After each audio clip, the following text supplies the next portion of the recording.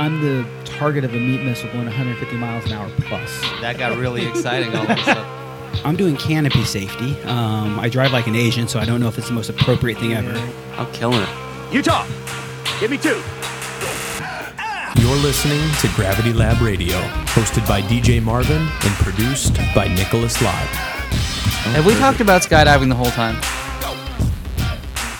Have you gone through All that right, trial ladies period? and gentlemen, we are live. Hey. Hey, hello. Hello, Danielle. So back to your I feel underwear. I feel like talking yeah, we're about talking like, about underwear. Yeah, we were swooping talking about- and what your clothing goes through Yeah. when you swoop. We're at, like, it started with just underwear, but then we brought swooping back in. Just But do you in ever time, get so a We're on wedgie topic, when you baby. I have Hey, never baby. had that experience, so I'm happy I never had that sort of Never- wardrobe malfunction. No wedgies while No swooping. wedges, no. I Man. feel like, would you even notice in that moment? Like, Yeah, you would. You would. Like, because it's when you land, right? So the Oh, next okay. thing you realize is like, oh, this hurt. Like, Yeah, that was but- sick, but I got Yeah. a bunch of underwear in my butt right yeah, now. no, you totally would. Yeah, Yeah. 100%. Yeah. There's no way.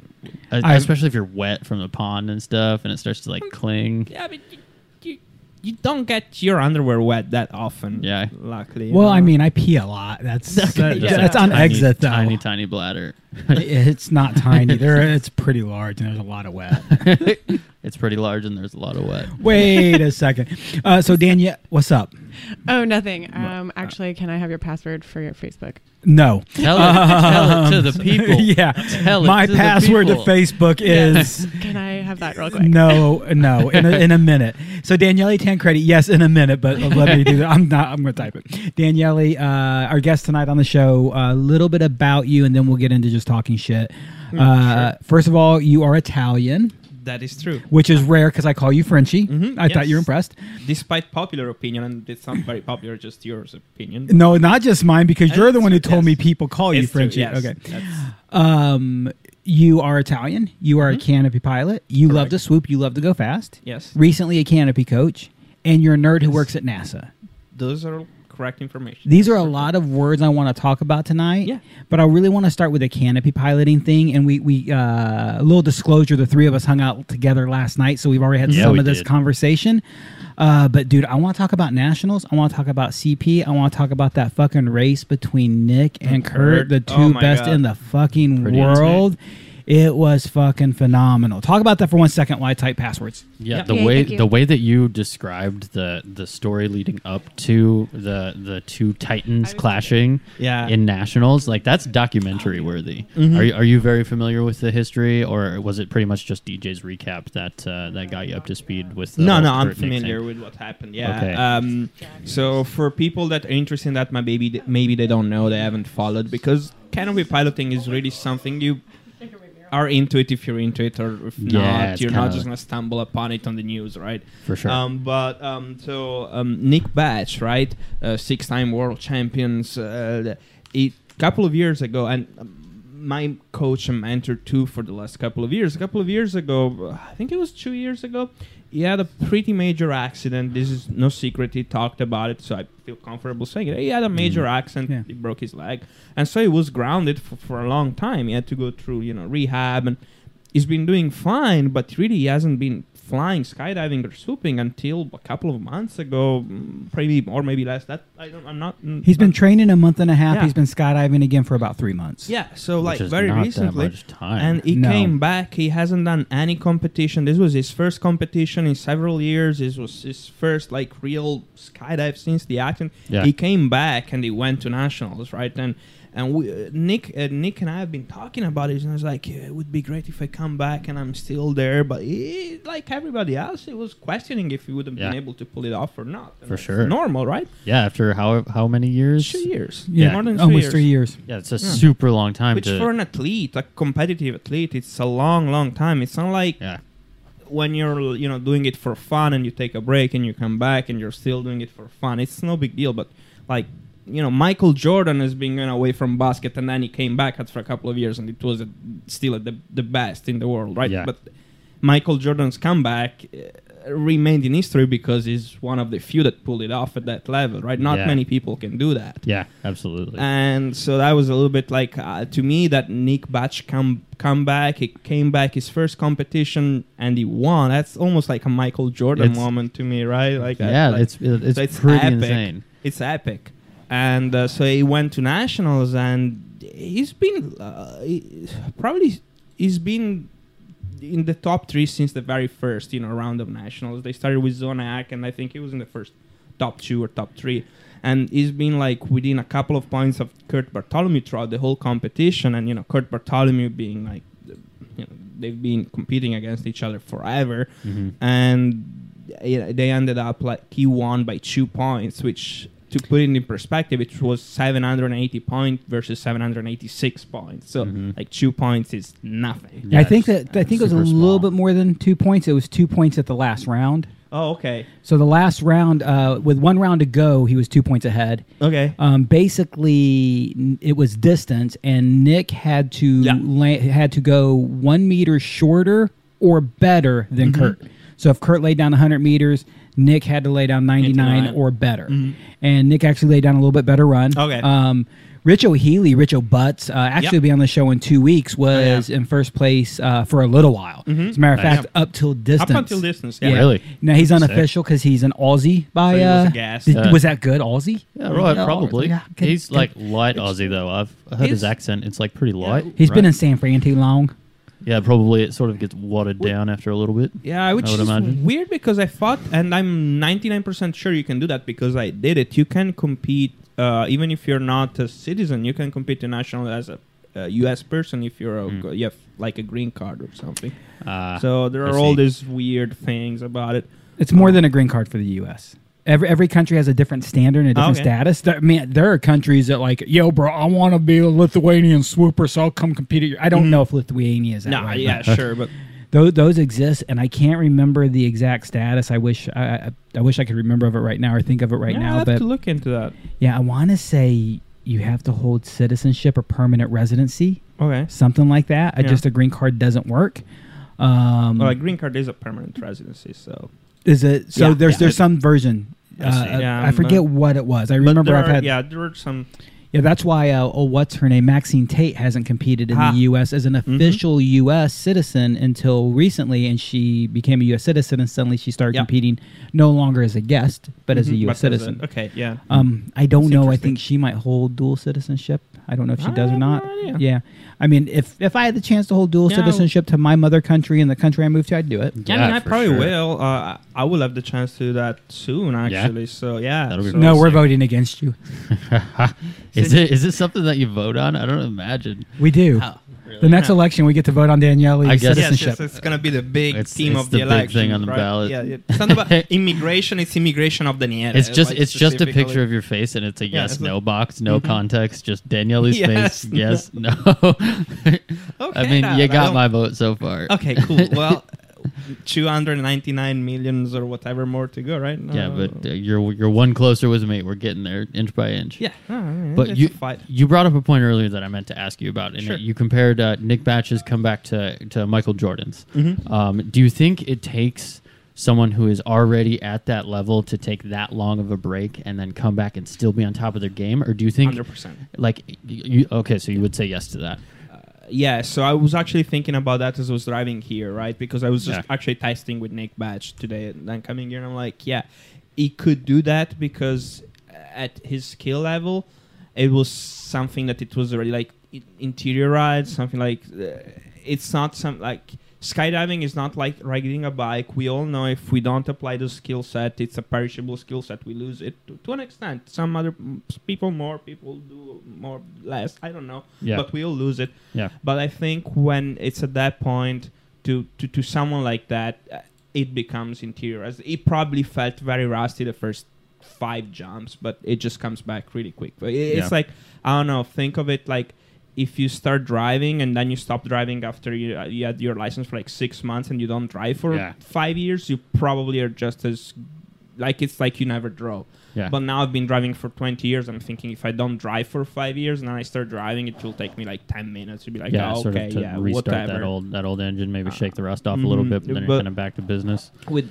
skydiving, one way to look at it, and DJ probably knows, someone said if you want to be good at it, you need to do it 10,000 times before you can consider yourself an expert at it. Something like Mastery. Mastery takes Mastery, 10,000 yeah. reps or hours. And with skydiving, we really don't get to do it 10,000. Most of us don't get to do it 10,000 times. Even like I think Nick Batch doesn't have 10,000 jumps, but even more so for people that are not even near that level of experience, they never get to make that something they interiorize. Yeah, that's a good point. Do you think, because he was continuing coaching throughout his injury, right? Do you think that has that played any role in his currency, for lack of a better term, because he's still in the sport, he's still teaching it. Maybe he's not doing it himself, but those parts of his brain are still getting used. It's probably better than if he got into crocheting. But I think probably. like just the fact that he saw me swooping so much in the last couple of years made him worse. So I kind of want to shift the conversation or the question straight to Daniele. One of Daniele's recent roles is he became a coach with the Rating Center. Yeah. And a good canopy pilot to start with, but we've talked about it since you've become a coach, and you've only been coaching the basics, the fundamentals. Yeah. You haven't even been coaching high-performance stuff.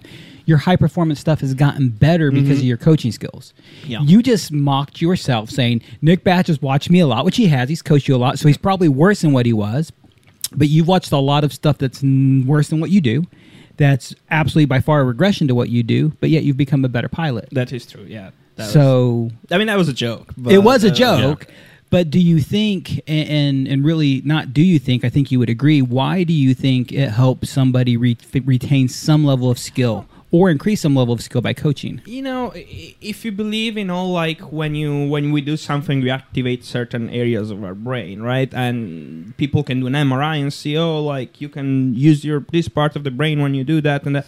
Maybe the fact that you're coaching, you're not actively swooping, but maybe you're still activating the same parts of your brain because you're seeing a person, you're debugging this process, Most and definitely. maybe you're using the same skill set you would use. Yeah, when and I think you're seeing something from that outside perspective too. You're not the one doing it, and you're not even watching video of yourself. You're now the one who's videoing someone else from the outside. For me, at least, when I see it from that different perspective, it adds. It creates a different angle that I'm looking at the problem, and you can see things that maybe you wouldn't have seen from the inside. Have you had that experience with canopy coaching? For sure, yeah. One of the biggest thing when you do canopy coaching, it changes perspective. Like even before the coach tells you something, you look at yourself from the outside, which as skydivers, we get to do a little bit more often in free fall, but when we land, we really almost never get to do that. Yeah. So it does change perspective completely. Like, and some things that we feel, we don't see. Something we cannot feel, we actually see, and we're like, I don't know. Let me try again, and you figure it out. Yeah, most definitely. Man, you just gave me a flashback to my first canopy course. What you were saying, you're not used to seeing your landings, and then that was like one of the first times I had my landings filmed, and I remember thinking in my head, man, I'm doing great. I'm going so fast. I'm killing it. And then I watched my video come in, and it's just, You're like, how cute. Yeah, but it's cool to add that perspective because it's like, oh, that's what I look like compared to these other people who are doing these other things. Maybe how do I get to that next step?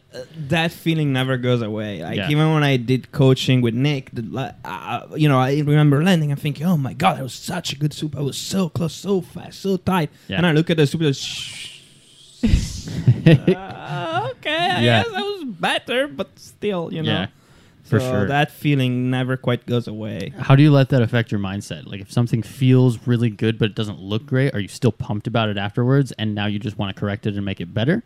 Or do you sort of see it and now you get less excited because it wasn't as cool as you thought it was? No, on the moment, I don't let that affect me too much, I think. One way or the other. I mean, I think it's good to find an in-between where you're not going to get excited about things that are not great because otherwise you don't push yourself to improve. Yeah. But at the same time, as some people say, some of my mentors have said to me before, if it was easy, everybody would do it. So you also shouldn't let the fact that it doesn't look great discourage you, because Yeah. you're still doing something that very few people can do and very few people Most decide to definitely. do. So Yeah, for sure. And it's interesting seeing different mentalities and different inspirations for people to continue going in the sport, especially when you get to a higher level of things where maybe you've been doing it for a long time and you've gone through the ups and downs and that whole process of, man, I learned something and that feels awesome, but now I have this entirely new mountain to climb, you know, and that skill set just keeps progressing. and it's funny because as DJ said like a couple of minutes ago, personally, I just went through a pretty long and pretty annoying, I want to say, sort of plateau, which that part got me down a little bit as far as skydiving is concerned. Like, no, it kept you up above the water. way above the water. Someone said we should just build a pond that is like 5 feet higher than the actual ponds. Dude, you build a pond that like is remote controllable, so your friend's just like he looks like he's about 10 feet high, and you just bump it up 10 feet. Yeah. I know you're swooping at like 17,000 miles an hour because that's how fast you have to go to maintain orbit that high. Yeah, exactly. With respect to the sun, It's yeah, like it's like something an that. ego-regulated pond. It just always makes you feel good, no matter what turn you do. So I went through this plateau for several months, and then as DJ said, maybe after I started coaching, I had to force myself to rethink of the basics and apply those basics again. And I finally, in the last, DJ, would you say like 3, 4, 5 months maybe, I finally felt like I was making progress again, and they broke the plateau, and now I'm actually really happy with what I'm doing and the way I'm doing it. Okay, it's been a bit longer than that. Yeah. What? No, I think it's been a bit longer than that. I think it's the last 3 or 4 months of Canopy have been super busy for you. In the last few months, you've gone full-time. I say full-time, you've gone to full-blown Canopy courses. You've been doing a lot more of that. You've been taking on little side coaching, learning to do other coaching, including some seminars. I think it's happened before that. One of the things that we go back to just quick in my mind is the mindset of being a good coach. It's, for me, I'm much better at what I do typically when I coach it, and it's because canopy piloting has always been very natural for me. The first time I was told to do a lazy boy, I was like, a good buddy's like, this is what you do. And I laid it all the way fucking back and all the way back up. And it's because I did exactly what he said to do. He's like, dude, you've never done one. I'm like, bro, I just did what you told me to do. I just did. Yeah.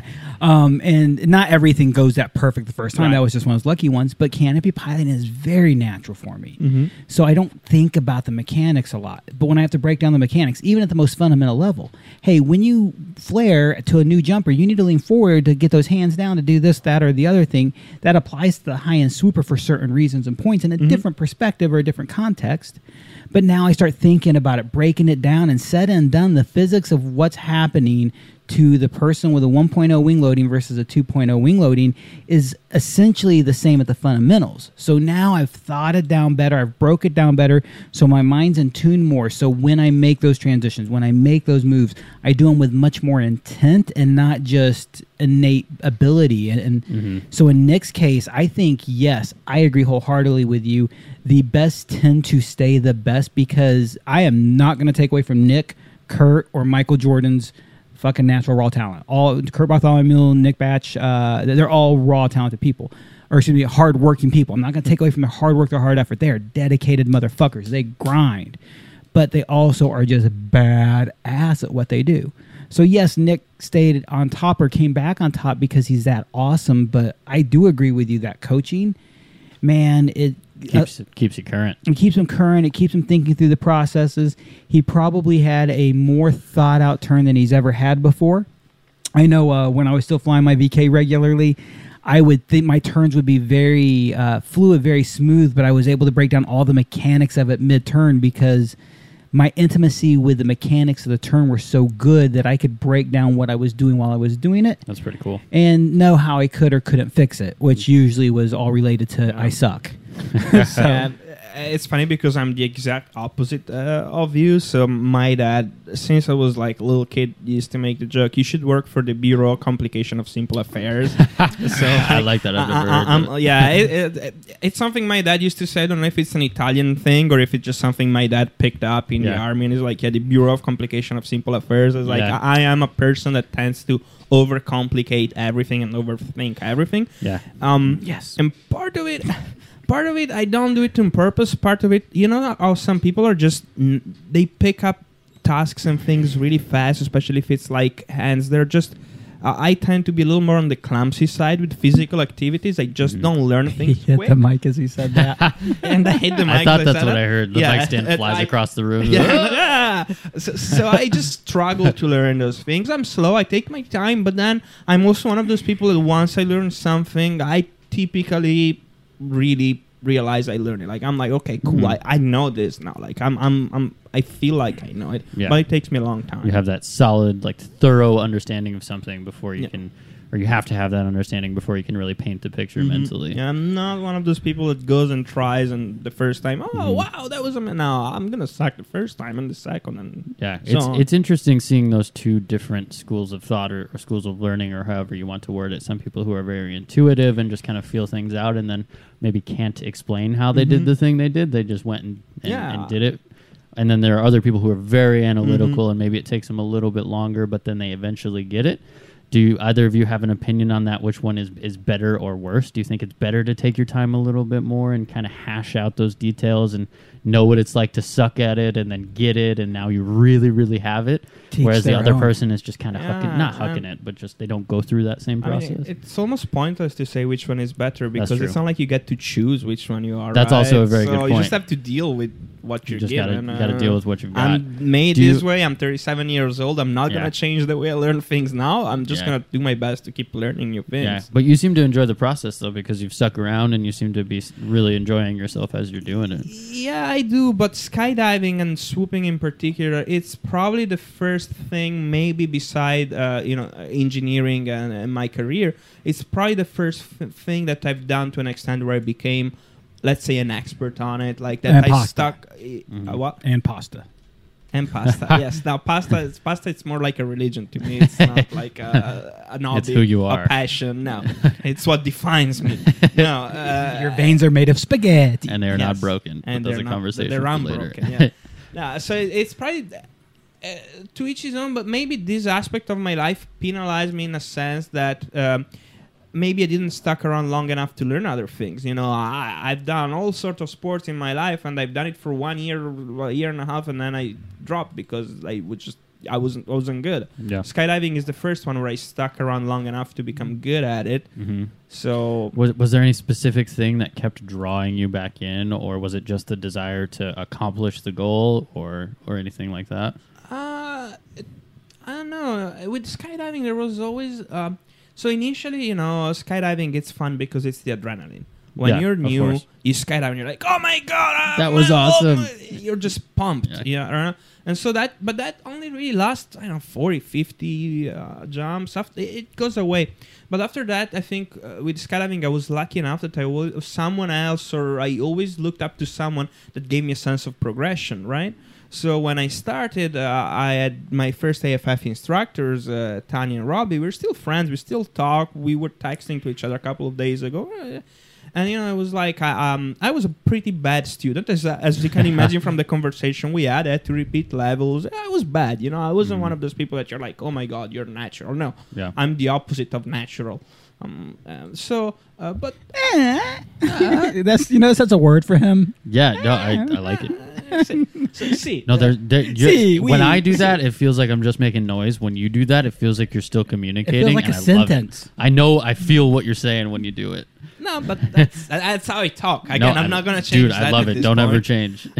But anyway, yeah, I was bad. And then I stuck around and I became okay. And I made this joke to Tanya. I told Tanya, wanna bet like a year after my first jump, before a year after my first jump, I'm gonna get my coach ratings. And she's like, you shouldn't really put that as a limit. She was trying to not. It's not a big deal if you do, if you don't. Yeah. And then exactly a year after my my first jump, I had about a couple of hundred jumps, and kind of sad to mention him now, but Tom Noonan came to CPI. I remember that like it was yesterday. Unfortunately, so he came to CPI a year after, and I took my coach rating with him, and I went through the coach rating, and I did really well, and that was one of the turning point for my skydiving career, if you want to say, just like going through this core class that not only taught me how to coach a skydiver, which is whatever. It really taught me how to teach and how to break things apart. So it's actually skills that now I apply in everyday's life. It's not just skydiving. Even though I don't have my coach ratings are expired, I still think that's one of the best thing I did for skydiving. Mm-hmm. So I got my coach rating, and at that point, Tanya wasn't around the drop zone anymore. She moved to a different state. I thought, hey, you know what happened? Like it was like exactly tomorrow. It's gonna be 1 year after my first jump. You know what just happened? It's like, oh, you got your coach? Yeah, I got my coach rating. It's like, that was cool. And after that, there was always something. So for me, it was never just the skydiving. There was always something to do with skydiving. Always like having like a little goal. Short-term goal or medium-term goal. Yeah, absolutely. So, always another door to be opened. Mm. Yeah, you said that you went through a plateau recently. Mm-hmm. What did that plateau look like for you in terms of your performance and what you were trying to do? If I have to be brutally honest with myself, I think the plateau was due to the fact that a couple of years ago, I was flying my Velo 84, and I was doing okay with it. I was doing quite well. I already did nationals on my Velo 84. I was dragging water. I was flying it accurately. I was able to do certain things I was happy with. And then I think maybe a little caved into some pressure or whatever. And like, oh, you're ready for a VK, just hook up the VK. So I hooked up a VK 75. I think probably before I was exactly ready to switch to the smaller, faster, better canopy. And so I found myself in this sort of like limbo where I wasn't exactly dangerous with the canopy. I never got scared by the canopy, but at the same time, maybe I was scared by the canopy or the canopy fell too fast. There was something that kind of like made me regress. Yeah. And at that point, I went through this mental, like, should I just hook up the Velo 84? But that's, oh my God, that's going to feel like I'm regressing. I don't want to admit that to myself. Maybe I was going through. And so for a long time, I was just struggling with this. And then I let it go into my head. Maybe I made it a bigger deal than it really was, because at the end of the day, maybe it wasn't that big of a deal. So for several months, I just went through this struggle. And my performance were affected in the sense that I kept just like swooping and having this bad swoops where I would just roll, 20 feet high, which practically means you're not swooping, you're just landing at that point. Orbit.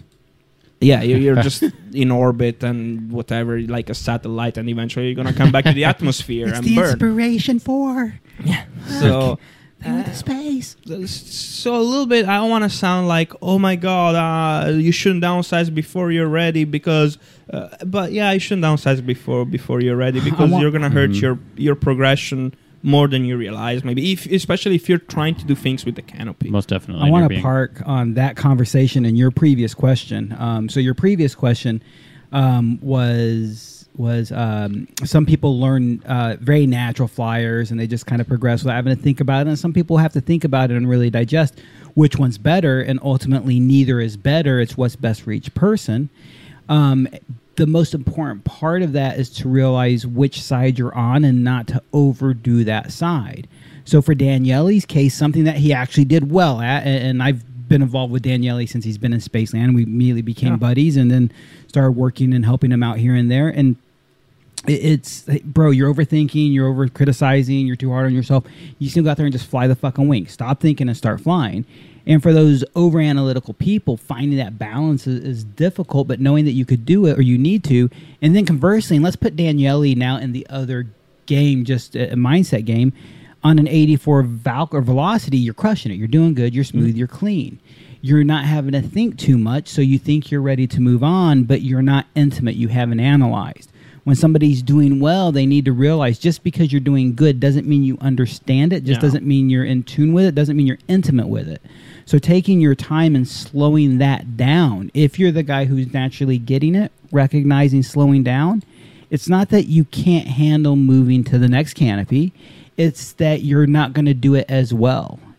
So energy, kinetic and potential energy, right? I equate it to learning energy, kinetic and potential learning energy. If you try to learn as quick as you can, it's going to have this really steep learning curve that plateaus for a really long time because you never built up that potential energy. If instead you retard your learning curve, you hold it back, you slow it down, and you just say, man, I'm really going to sit here for a while and build up all this skill and all this knowledge, when you go to learn that next thing, that potential energy or that kinetic energy just skyrockets.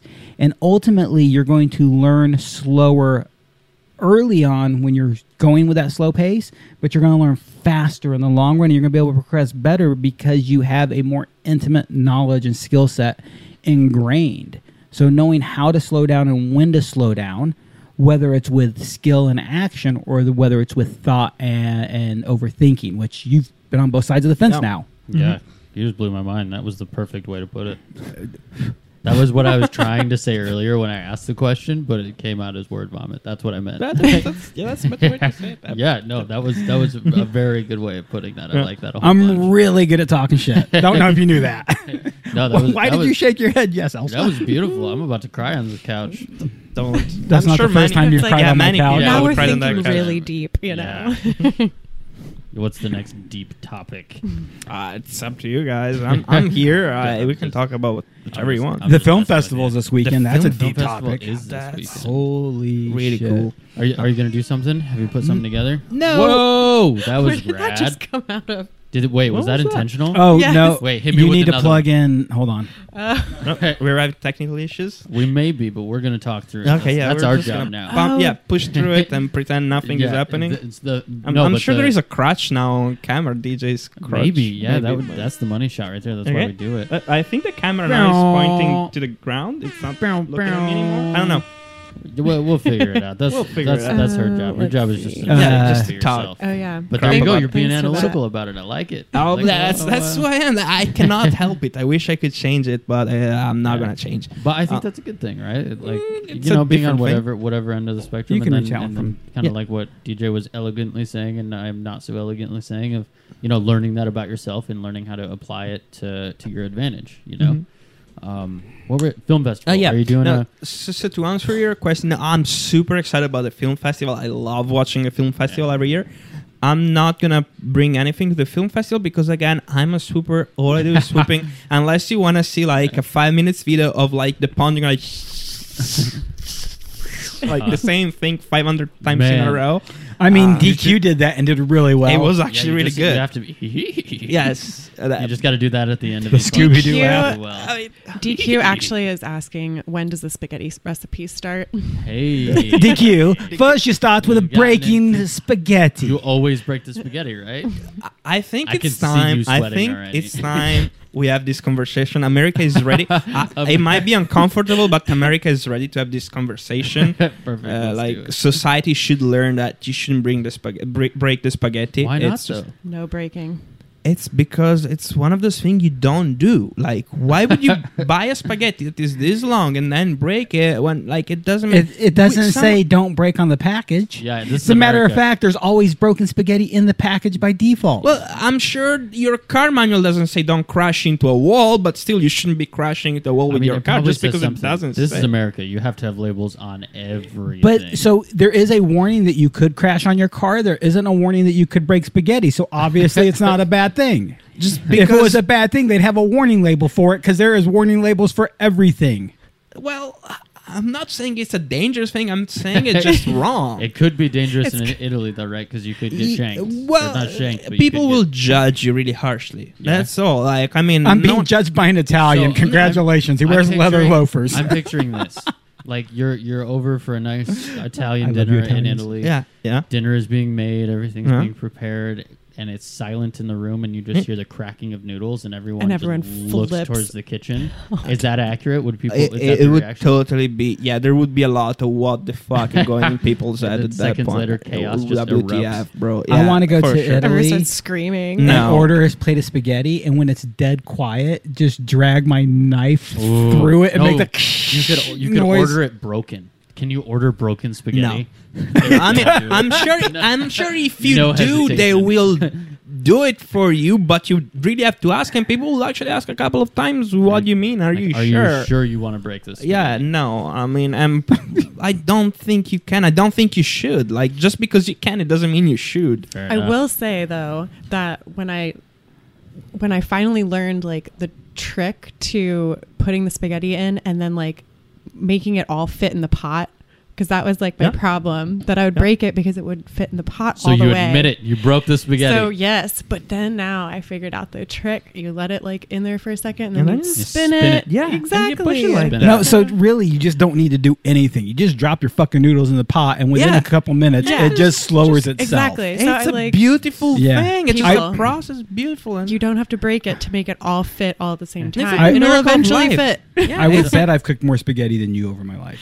Ooh, that's a challenge. yeah, I mean, I was a prep cook at Olive Garden. Okay. So okay, you probably have. Yeah, I Okay, cooked fine. noodles So- every morning for a good part of my life. I should have guessed that because you've done like 10,000 things in your In life. college, so, what do yeah. you do? Prep cook. True. Not most, but so many people worked in restaurants in college. That was True. one of my No, that jobs. works. Yeah, Yeah. absolutely. What happens if spaghetti breaks in front of you and it's an accident? Do you have like a little ceremony for that spaghetti? Nah, you just no, toss it in there and say, "Hey, I didn't break that," just so everyone knows. You just on have purpose. to. You just have to realize that accidents do happen, and you just move on with your life because. Fair enough. You just don't you know, dwell on it. No, you shouldn't let that affect your life on your day more than it needs to. Understandably More so. than it needs to. More than it needs to. So still- There's a mourning period, and you have to abide by Well, that. you're still gonna be pissed that your dinner is partially ruined. I mean, you're still gonna be like, It's How "I how is is wish I it didn't break ruined? this It still spaghetti." goes in your Because- mouth. It still mixes the same way.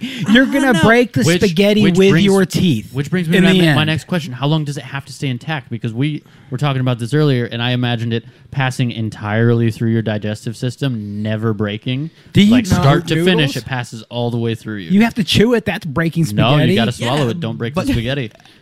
That's I don't make the rules. But how's it different? Apparently I've been eating I can cut it spaghetti on my wrong. plate. Or I can cut it with my teeth. You're not allowed.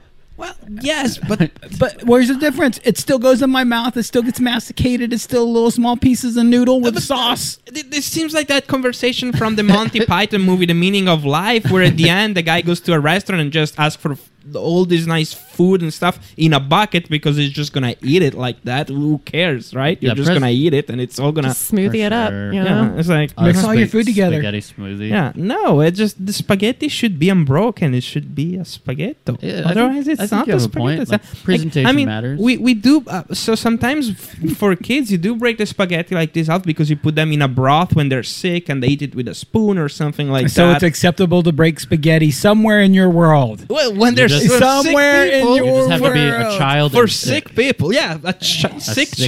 child. For a sick child, it's acceptable for sure. So to help nourish young folks, to help make people better, to help make people healthier, Yeah. it is a good man. See, so I'm sure- in a good context, you should break spaghetti. It's Well, a good thing. I'm sure like that Make-A-Wish Foundation would break spaghetti for you, but you shouldn't get to that point.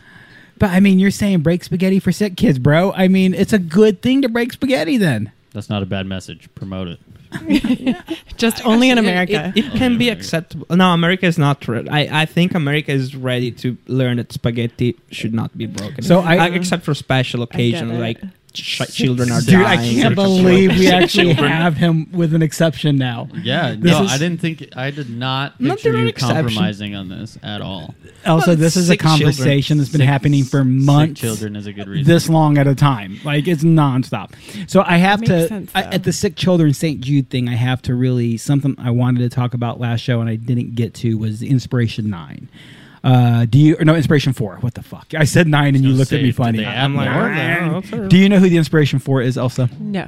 I think you obviously know I this. do, not vaguely, but not. I'm not an expert either, but I Tell know. me, I tell know me. of them. It was SpaceX's third Dragon mission. okay. So Dragon is the capsule. The first mission was unmanned. The next two were manned.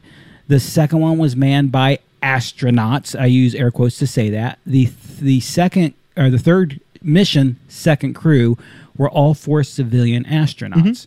Civilian meaning none of them were professional astronauts. One guy is just a super rich motherfucker. He worked hard. He's earned his money. I ain't making fun of him. He seems like a super nice dude. His name's Jared. And he was able to partner with SpaceX to do this project. And he picked three other people at random. One of them, they hit up St. Jude to find somebody who was a cancer survivor, pediatric cancer survivor. And she happens to be I think PA, physician's assistant at St. Jude. And so she was just kind of randomly picked by the St. Jude people. They raised $200 million, I think, for St. Jude, if I remember the number right now. Damn. They ran a campaign for the Super Bowl, donate to St. Jude, and you get drawn. So a 35-year-old, I'm ballparking the number, old man, father, husband went to space with him. And then the other one was submit your Twitter video, and we'll pick off of that. And the last one was this lady named Cyan Sai is what they call her, 50-ish-year-old lady. Her father was one of the people in Guam who was in communication with Neil Armstrong and the Apollo capsule when it was going through its problems. Nice. So she has grown up with space as part of her family. She actually was picked for space missions, and it never worked out. So she was at some point picked to go to astronaut training, and then it got shut down. So she's living this dream, and she's finally said, that book's closed on my life. I'm never going to space. And they fucking picked this lady to go to space. So the four of them went to space. 330. Do you know what the Kármán line is? Roughly, yeah. It's 330,000 feet. Most people in the world, the FAI in particular, agree the Kármán line is the line delineating between space and not space or near space. The FAA calls that number like 280-ish or something like that. I forget if it's the FAA, but it's roughly 100 kilometers. Yeah, but it's not exactly, but it's a little give bit or take. Yeah, it's a little bit off for them. Miles. But you have to go over the Kármán line to be considered an astronaut. They flew beyond the International Space Station. The Inspiration 4, you've got to watch this video. It's a documentary, Elsa, on Netflix. So look up the Inspiration really 4. Look what the name of it is on Netflix for the Inspiration 4. So SpaceX Inspiration 4 went 575 kilometers. Yes. Yeah, so that's about 100 kilometers, 150 kilometers more than the ISS. Yeah. Wow. And that was part of their goal and their gesture was to like, hey, we're paving the way for civilian spaceflight, right? For civilian travel, because they're a fully civilian crew. And we're going to not set a precedent by going above the Kármán line. We're going to set a precedent by going farther than anybody else who normally orbits. Yeah, make a statement. Dude, it's so amazing. And in my life, I never thought that we would see regular people go to space. Astronauts go to space, but not regular people. Now, 100,000 feet is not space. It is near space. It is not. But there is a company in 2023 or 2024, I forget. There's actually two companies who are offering balloon rides, hot air balloons or big balloons, not hot air, but big balloons. Now, and the capsules are huge. The capsules are taking in. The small one holds 8 people comfortably, plus a bar and a bathroom. Yeah. I say a bar. That's rad. I describe it as a bar, but it's a bar, said and done. And it's $50,000 to go to 100,000 feet. The fancier one's $125,000. So I can't afford that. But the idea of civilian space travel and the fact that the average human being might have to make a small sacrifice, but $50,000, bro, that's not... Drive your fucking car for 4 years longer than you planned on it, and you got $50,000, dude. Or can you jump from it, though? Right. I'm just being a What shithead, was the I'm not altitude being serious. Felix Baumgarten jumped 120 from? something. Yeah, that's something that always kind of like upset me about that whole stunt. It was amazing. It was great. It was inspiring, and seeing Red Bull being able to, oh my god, it was amazing. But if it was like he jumped from space, I'm like, no, dude, it wasn't even near to where you would say he jumped from space. It was still like in the atmosphere, well within the Well, right, limits because of he the atmosphere. fell. If it was in space, he would just float off, right? Well, yeah. Once you're in orbit, yes. Yeah. You would need to deorbit, so you would need to like burn some propellant to like slow yourself down and fall back to Earth. Yeah. You need to watch that Netflix. Oh, I video. did. About yeah. Felix? No. About the The Inspiration 5. Yeah. Yeah. You have to go 17,500 Or 4. miles an hour, constant velocity to maintain orbit. And so for the Dragon capsule to actually re-enter Earth, they use their thrusters to reposition it. So now they have the drag side shown, and just that is enough drag to slow it down. Hence the reheat and entry, and eventually it just slows down. And it's a really long hill for skydiving. Yeah. I mean, it's said and done. It's funny so neat. with things in orbit. You almost have. It's almost counterintuitive that sometimes to go up and down, you just have to accelerate and decelerate tangentially to where you want to go, and that will also kind of like have you like you don't go straight up or straight down. Like you can just accelerate, and that will put you in an orbit that is further away from where you are. Which makes kind of sense when you understand lift. 100%. Well, there is no lift in space. No, there's This is not, all but the about, same like, premise is there. it's all about balancing forces. So, Yeah. like, if you're going faster now, you're just have less. You're Like, just going off the line. yeah. Yeah. Crazy. Because Earth is bringing you in slowly. Yeah. know? Well, not slowly. That's a common misconception. So where the ISS orbits, let's use the space station, International Space Station, as a reference, just because everybody knows that maybe a lot of skydivers have seen it like flying across the sky. You know, Yeah. For that's the orbit is 400 kilometers. So that's not a lot. That's if we had a road that goes straight to it, we could get there in like leisurely half a day of driving. We would go to the International Space Station, right? Mhm. It's not really that far away. Hubble, the space telescope, it's 550, 560 kilometers. Again, half a day of driving and you're there. Low Earth orbit, it's close. So gravity there, it's really not that much lower than here. I don't want to say a number, but I think it's like 90% of what gravity is here. Okay. Wow. So, like, if the space station would immediately stop, you just fall like a rock, not a lot slower than a skydiver would. Like, you know, if it was in like normal skydiver free fall kind of Yeah. deal. Oh, okay. The reason why they don't feel gravity and they don't fall like a rock is because they have this very fast speed that keeps them rotating around the Earth, and that creates centrifugal force. Like when you have something tied to a chain, you just rotate, that thing wants to fly away from it, Yeah. right? Same thing happens with International Space Station. Everything is exactly in balance, and right there is no gravity, or rather there is what they call microgravity, right? But gravity is there, and it's 90% of the gravity on Earth, so it's still there. So the point is, if I accelerate now, the centrifugal force, of course, increases as speed increases. So to keep it in balance, I naturally have to go further away, because that's where the balance of the forces happens again, and so far and so on. So, slowing down. So the further away from Earth, the slower I can be, so that I can stay in order and in orbit. And the closer I am to Earth, the faster I need to. The faster I need to be to remain in orbit. It's a nice balance of forces, and again, like it's counterintuitive, but it makes sense once you think about it. How often is that fluctuating between faster and slower, or is it more of a constant speed, and they're in the sweet spot and they're just maintaining the same? They are in the sweet spot. Once you're in orbit, they maintain orbit for the most part, especially things like a space station or something. They stay on constant orbit. They will need to periodically do burns to kind of like reconfigure the orbit and stay in the same orbit. I've totally heard that in space movies before. Yeah. Burns. We got to do burns. Because again, even though the space station is in space, by all means 100% in space, still it's 400 kilometers, so they have things like micro drag. There is still a little bit of atmosphere there, dust, even just the flex of the part kind of like creates drag, and eventually you just lose speed over a long period of time. So you will need to like do burn to regain the speed and stay in the orbit you want to stay.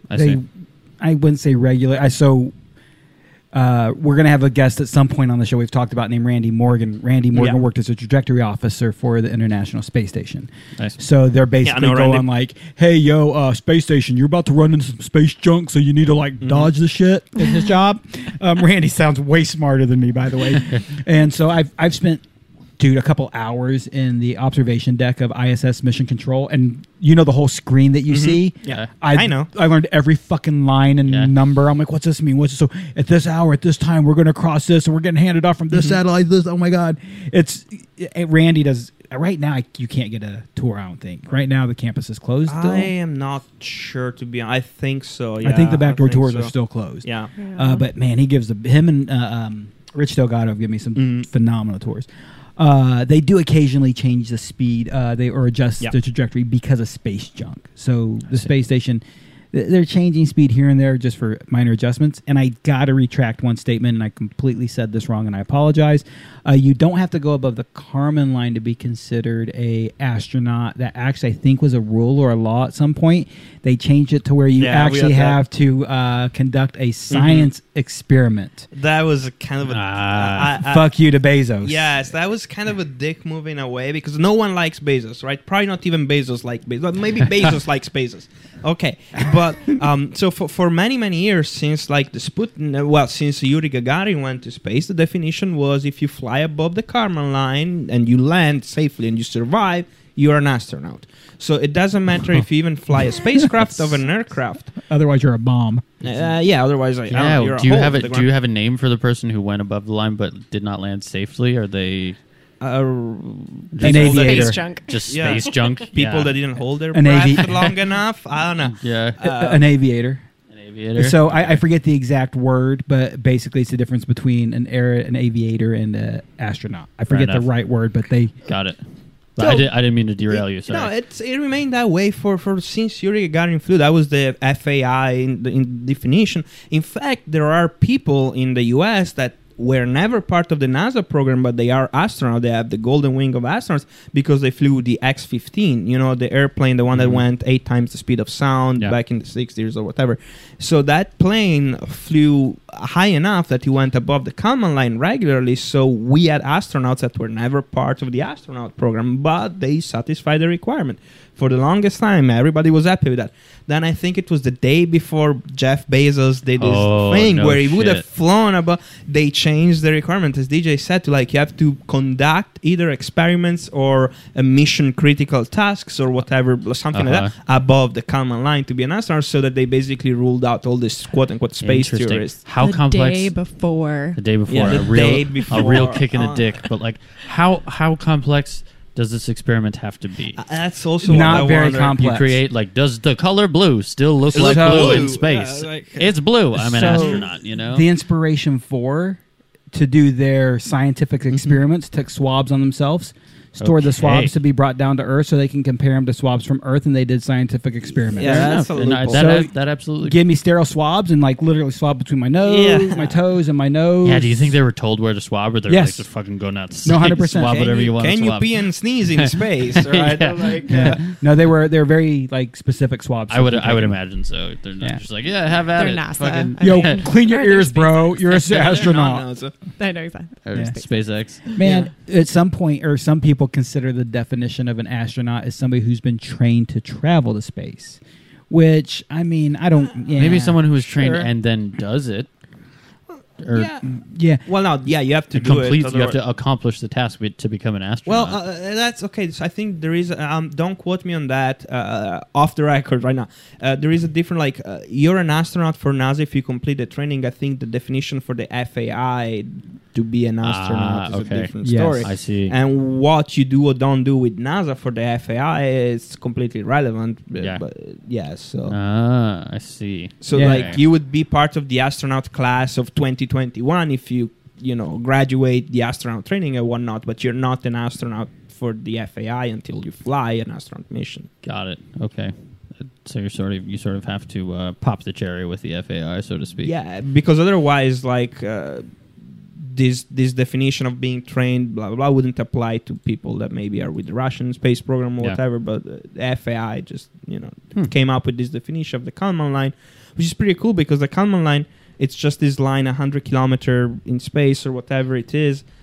It's funny because there is a physical meaning to that, and it is where basically all your fluids and water, your sweat, your saliva and stuff would start boiling because the pressure is so low that your fluid will start boiling. So there is an actual physical definition to that. It's where you need a suit, a pressurized suit to survive.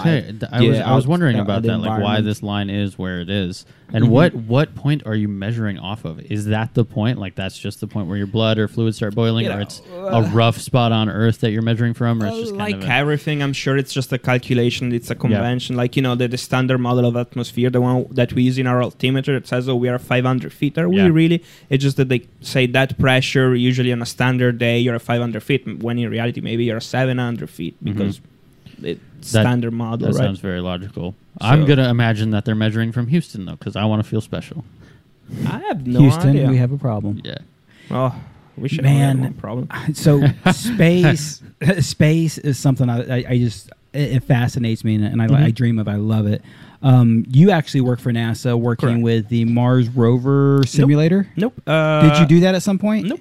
I thought Never. you worked in some rover simulator. Nope. Since I started with NASA, I've always been on the Artemis program. You are in the So- Artemis. So that was where I wanted to So get to, it's is the the Artemis project. Manned space exploration. Yeah. Do you know that's what the Artemis project is? You're not Nick. I do not. Were you about What's to call your me fucking- Nick? Yeah, I was about to call you Nick, motherfucker. Is it because I look like Nick or just because I'm sitting in a spot? Because you're sitting in Nick's chair. Fair enough. It's my seat. So the Artemis project is NASA's mission to go to back to the moon, Mhm. and also beyond said and done. Yep. 2023, I believe, or is it 2024? Is the goal to have the next manned mission to the moon? We just had a new set of dates, but I don't think I can disclose that yet. Okay, So just go on but Wikipedia and see the what published the dates- official. Yeah, I think the published that's date pretty is. So rad. 2024 sounds about right. I Yeah. think that was the last official one. I think it was too. Yeah, I'm not sure. But the goal, and I don't really believe when I've seen the dates, I don't really believe the dates are accurate to when we'll go. No, But the they thing that's never most are. interesting to me is the goal is to go annually after that. Mhm. So the Wow. Artemis moon base, we have to have a lunar base if we're going to go regularly.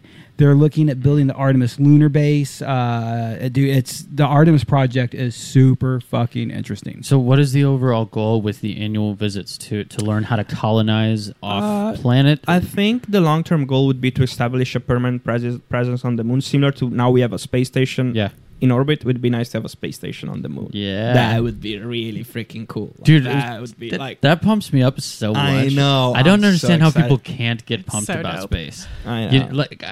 I don't know anything about it, but I fucking like the- when I hear us talk about this kind of stuff. It makes me all warm and tingly inside. So I the love first step back will be, of course, as the Artemis program will have like several missions that are just like, first a non-manned mission, then a manned mission where it's just going to be orbit, certain tasks on orbit, and then eventually we want to bring a person back to the moon, land a person back to the moon, and this time I think the administration wants to say we're going to land a woman back to the moon, right? it. To do something that has not been done before. A part of the space program is also doing things that are new, that have Mhm. not been done, right? Yeah. And after that, it would be nice to just establish like a regular way to go back to the moon. And they're building like a space gateway.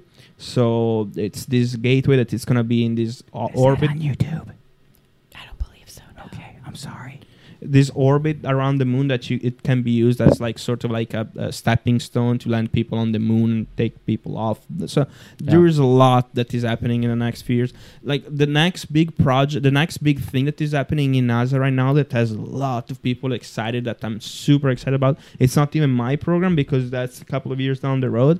Not less than a couple of years, but it's the James Webb Space Telescope, right? That's Mhm. gonna launch on December 18th. Hey. Yeah, it's a Saturday. So it's happening. That's my birthday. Oh, okay, cool. That was easy to remember. Happy I'll, birthday. It's a little present for my birthday. Thank you. Exactly. hopefully.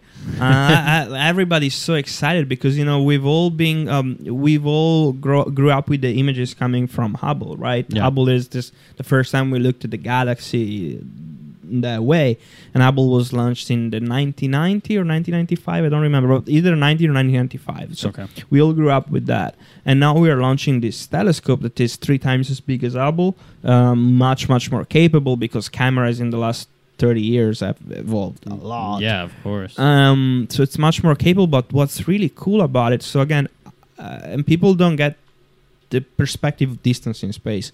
So Hubble is orbiting at 500 kilometers away from us. Again, like a quick, like half a day of driving from Earth, right? The James Webb Space Telescope is gonna be put in this like thing called the Laplacian point. Laplacian point. It's basically this invisible parking spot in space.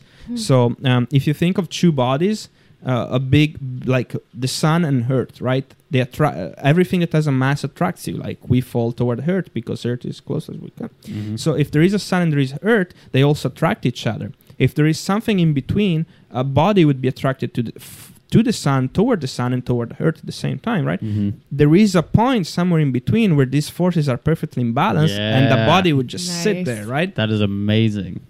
In fact, there are 5 points like that if you think there is one between the two closer to the smaller body, and then like a triangle like with of the same length, whatever the name is, an equilateral triangle. There are these other 2 points there, and then there is a point there, and there is a point on the other side of the small body. So there are 5 Laplacian points where a body would just remain balanced between these two planets. In this case, the Sun and Earth. The Sun being a star. That was amazing. So the plan is to put like this James Webb Space Telescope in one of these Laplacian points, so that it's just gonna sit parked there, and they can do this amazing like astronomy science, like much more powerful than Hubble. The problem with that is, which is cool and scary at the same time, Hubble is 500 kilometers. Hubble had a malfunction. The lens didn't work initially. They went with the space shuttle. They fixed it. They upgraded the camera over the years. They could get there. It's 500 kilometers. Not a big deal. This Laplacian point is going to be far away from Earth, varying between 500,000 kilometers and 1.5 million kilometers. Wow. So you got one shot at that. If something doesn't work on that space telescope, it's going to become the most expensive thing, most expensive piece of space junk. Oh my God. Imagine you go through all of that, you shoot it that far into space, and you like forget to take off the fucking lens cap. They remove before flying. That's the last thing that you didn't do. Yeah, that would totally be it's out there. It's functional, but all we're seeing is black. Oh my God. Yeah. There's some dude in a laboratory looking at a telescope, making his hand flash like he's looking at a GoPro. You're on, bro. You got it. I could see that like an Austin Powers movie or something. Oh my God, how terrible would that be? And I'm assuming it's much more sophisticated than that. Of course, it's not just a lens cap, but also there's this part of my brain that thinks there's a lens cap guy, and that's his whole job is just to, at the end of it, make sure the lens cap is off. At some point, there was someone who removed the cap from that thing. Yeah. Yes, like there it's has so to funny be. that's part of the equation for me. Yeah, like these really simple things. And another scary thing is it's going to launch December 18, right? And it's going to reach this Laplacian point in several days. I don't know if it's a couple of weeks or whatever, 20 days. I don't remember.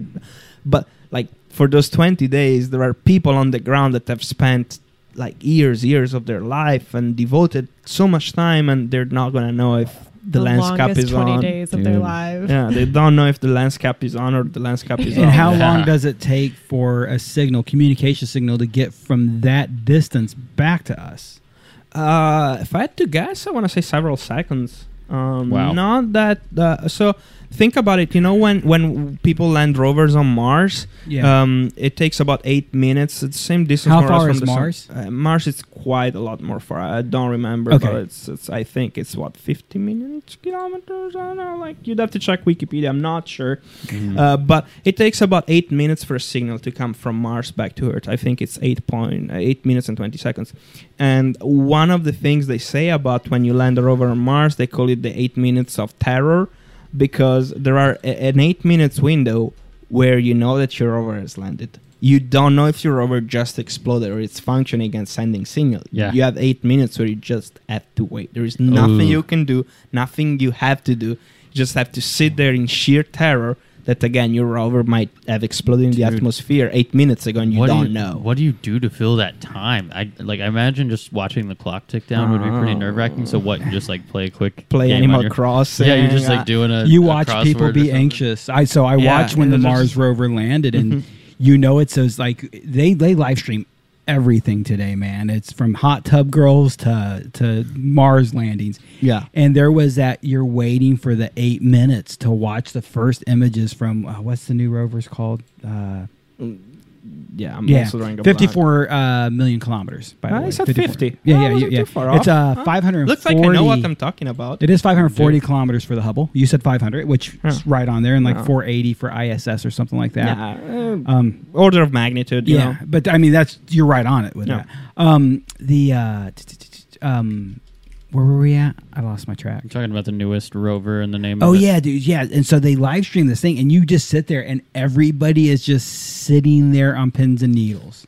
Everybody was just literally just sitting there, like kind of like waiting and looking at each other, and just anxiously staring at whatever screen they had to see sign of information. Fuck, that's got to be super Yeah, nerve-wracking. sign of I life. imagine like hovering high fives that are maybe getting closer, and then you get the confirmation, and you can finally like close the high five. Mm-hmm. So yeah, so think about it. It's 8 minutes from 50 million kilometers. For 1 million kilometer, it will be like a fraction of that. So a delay that it's not going to be It's not that nearly long. as nerve wracking. Yeah, it's just going to be a few So seconds. I want to go back to the Artemis project because Yeah. really, absolutely, I'm so in love with space. Mhm, for Um, sure. Me too. We've been to the moon before. Well, No, we haven't. Well, well, So a lot of people will say we haven't been to the moon. If Mhm. we've been to the moon, why haven't we been back yet? What's your answer to that?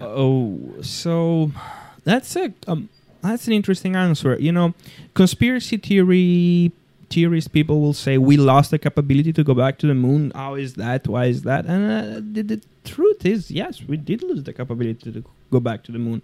Like if someone was to say, let's go back to the moon tomorrow because we need to, because I don't know, we have to rescue Private Ryan on the moon. Well, I'm sorry, Private Ryan, we cannot go back to the moon right now. Did we? And I wouldn't say we lost the ability. We let go of the ability. We let go of the ability. So part of it, I think, was after the end of the Apollo project. Everybody knows that the budget was cut dramatically. But part of it, I think, was also with that budget, what they decided to do, NASA, the Russian program at that point, was really just to focus on low Earth orbit as something more accessible. And then you look at things like the space. What came after the Apollo program was the space shuttle, and the space shuttle was something amazing, designed to really go into low Earth orbit. And again, we go back to the distances. People don't realize the difference in distance. People will say, oh, SpaceX just did the Dragon. Now they can go back to the moon for a fraction of the cost. And I'm like, yeah, maybe they will, but not with the Dragon, because the Dragon is designed to go to the space station, 400 kilometers, 500, who cares? Yeah, they More need or less. Starship for that. Yeah, but the moon is 384,000 kilometers. Again, there is like 1,000 times more. So Yeah. it's not just like, it's like saying, well, you can walk to the grocery store. Why can't you walk to New York to do your grocery store, right? The grocery shopping. it's just a little bit farther. It just doesn't work that way. And I think we let go of that capability and we never build it back up. And I also think some of the risks that we accepted when we designed the Apollo program, some of the darings we accepted, there is a lot that we just... I don't want to say that the protocol for NASA was just send it, but there was a lot of just send fuck it you. going Hold my on. beer. And I think nowadays we just don't do it that way. Yeah, That's so probably a good thing. I think we had to go there to find out what we needed to learn. And then once we learned what we need to learn, we realized the cost versus the risk wasn't worth it, and we can learn what we needed to with low Earth orbit. So I have a friend who argues with me all the time, who's super fucking nerdy into space. He's a huge space nerd, but he also doesn't think we've been to the moon because we haven't been back. I'm like, because it's not worth it. We found out what we needed to know. It's made of cheese, and then we found out that like we need to be more Really affordable stinky. because we can learn a lot at the space station, and that's been the goal, was to use the space station to learn how to better access space. But we have been back. We have been back with rovers. China landed a rover on the moon. No, but don't- we haven't but- been back. Yeah, but the point is, Good like, old again, USA. when you start working with the space program, like some people call them astronaut, I call them opinionated payload. Yeah. It's like, it's like, it's when you have to deal with humans in space, it gets exponentially more complicated. You have things like oxygen and things that we need to carry for them, and food and all those things that are like, why do I need that? This guy's having a Because it's heart cool. attack. We need to call an ambulance. Like, Like, I mean, for yeah. real, you've got to have Space support ambulance. systems. Yeah, no, there are Yeah. doctors on duty in the mission control Nice. Yeah. there in case something happens, that they need to be able to tell the astronauts what to do in case something like that happens. It's complicated. Yeah. But really, I think, we just... Before we knew it, we let go of it, and before we knew it, it was just too hard to do it again, I guess. Like, we probably didn't even realize why we lost that capability. But we I mean, did lose it's that so capability. expensive. It right? is, I mean, yeah. it comes down to that. Because again, every little pound of weight you want to send into orbit has a cost, and that cost grows exponentially because every pound of weight means more weight in the launcher, which means bigger thruster, which means more weight, which it just grows and grows, right? again, having those launchers like the Saturn V, the one that was used to go to the moon, that is like 110 meters tall. It's just so expensive. We haven't used launchers like that in a while, and now with Spaceship from SpaceX or the SLS from NASA, it's the first launcher in 60 years, 70 years, whatever, that are building those capabilities back up. But those projects take so long, and the Congress will slash funds or give you funds or then freeze a it's complicated. Yeah, It's absolutely. It Politics seems like more than anything. a very, very complicated project. Because how many millions of dollars does it take for one astronaut to go to space? I think it's like 300 million, something I ridiculous. can't believe that. I have no idea, honestly. Because I remember seeing those numbers, and it was like because we were using Russian spacecrafts, it was even more expensive to send one of our astronauts. Yeah, because they were charging you arm and a leg because they could. Like, you had no options. Yeah. So, like, We don't have any options. Mm-hmm. Now we do. Now we have SpaceX to drive yeah, it. Yeah, exactly. So that's cool. For sure.